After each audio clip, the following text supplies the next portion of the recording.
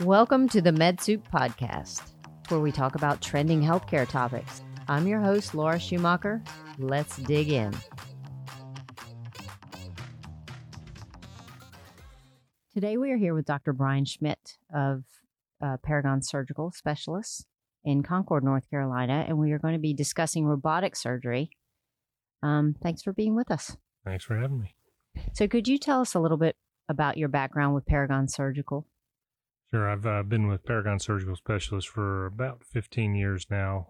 Came here straight from my training at the Mayo Clinic, and been doing robotic surgery for probably the last 6 years now. So that requires some additional training and certification, doesn't it? Correct. Yeah, robotic surgery is credentialing is different from hospital to hospital, but most hospitals have a formal credentialing process where you have to do extra training, both hands-on training in labs and also proctored cases where you have other experienced surgeons helping you as you're first starting out. Are there particular types of conditions that are better suited for robotic surgery? Robotics is an ever-evolving field. Now there's very many indications that were not present 5 years ago. We do a fair amount of hernia surgery, including hiatal hernias, incisional hernias, inguinal hernias, and also a lot of colon surgeries now done robotically. There's a lot of centers as well that are doing more complex surgery than that, even such as hepatobiliary surgery and lung surgery robotically. So in terms of the number of surgeries that you're doing, what's the percentage that would be done as an open procedure versus minimally invasive? The type of repair is really patient dependent, but I'd say on average, for myself, hernia repair, 100% of my hiatal hernias are done robotically, and probably about 50% of my inguinal hernias are done robotically now. And so the recovery is probably easier for the patient that way? Recovery tends to be easier. I've found that it's even seems to surpass that of laparoscopic surgery in that there tends to be less pain just due to the technique and how we do the surgery and fixate mesh and so forth. What's the difference between robotic and laparoscopic?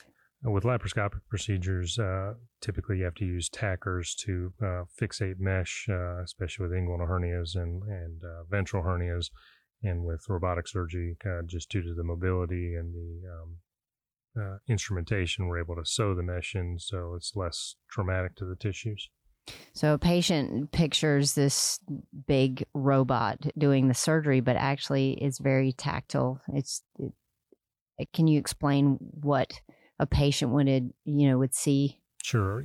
And it's a very common misconception that the robot is doing the surgery. The robot is really just a very advanced, fancy piece of equipment that we use to do the surgery. So the surgeon's still in control of everything and performing the procedure. The robotic is just a fancy instrument that we use. And you're there right in the room? Correct. Okay. We're right next to the patient. Are there any risks that someone should be aware of with this particular type of surgery? No specific risks to the robotic surgery outside of what there is for any other type of open or laparoscopic procedure. Would there ever be a case where someone would not want to have this as opposed to an open procedure? Sure.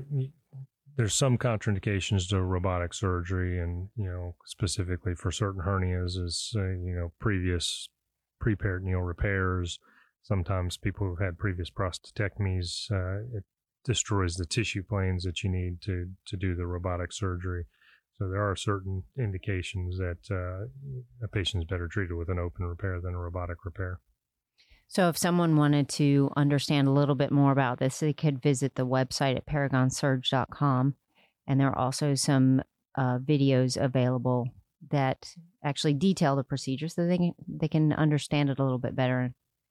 Correct. Yeah, and Intuitive Surgery makes the robotic platforms. They also have videos on their website that explain a lot of that. Okay. Well, great. Thank you so much. Thank you.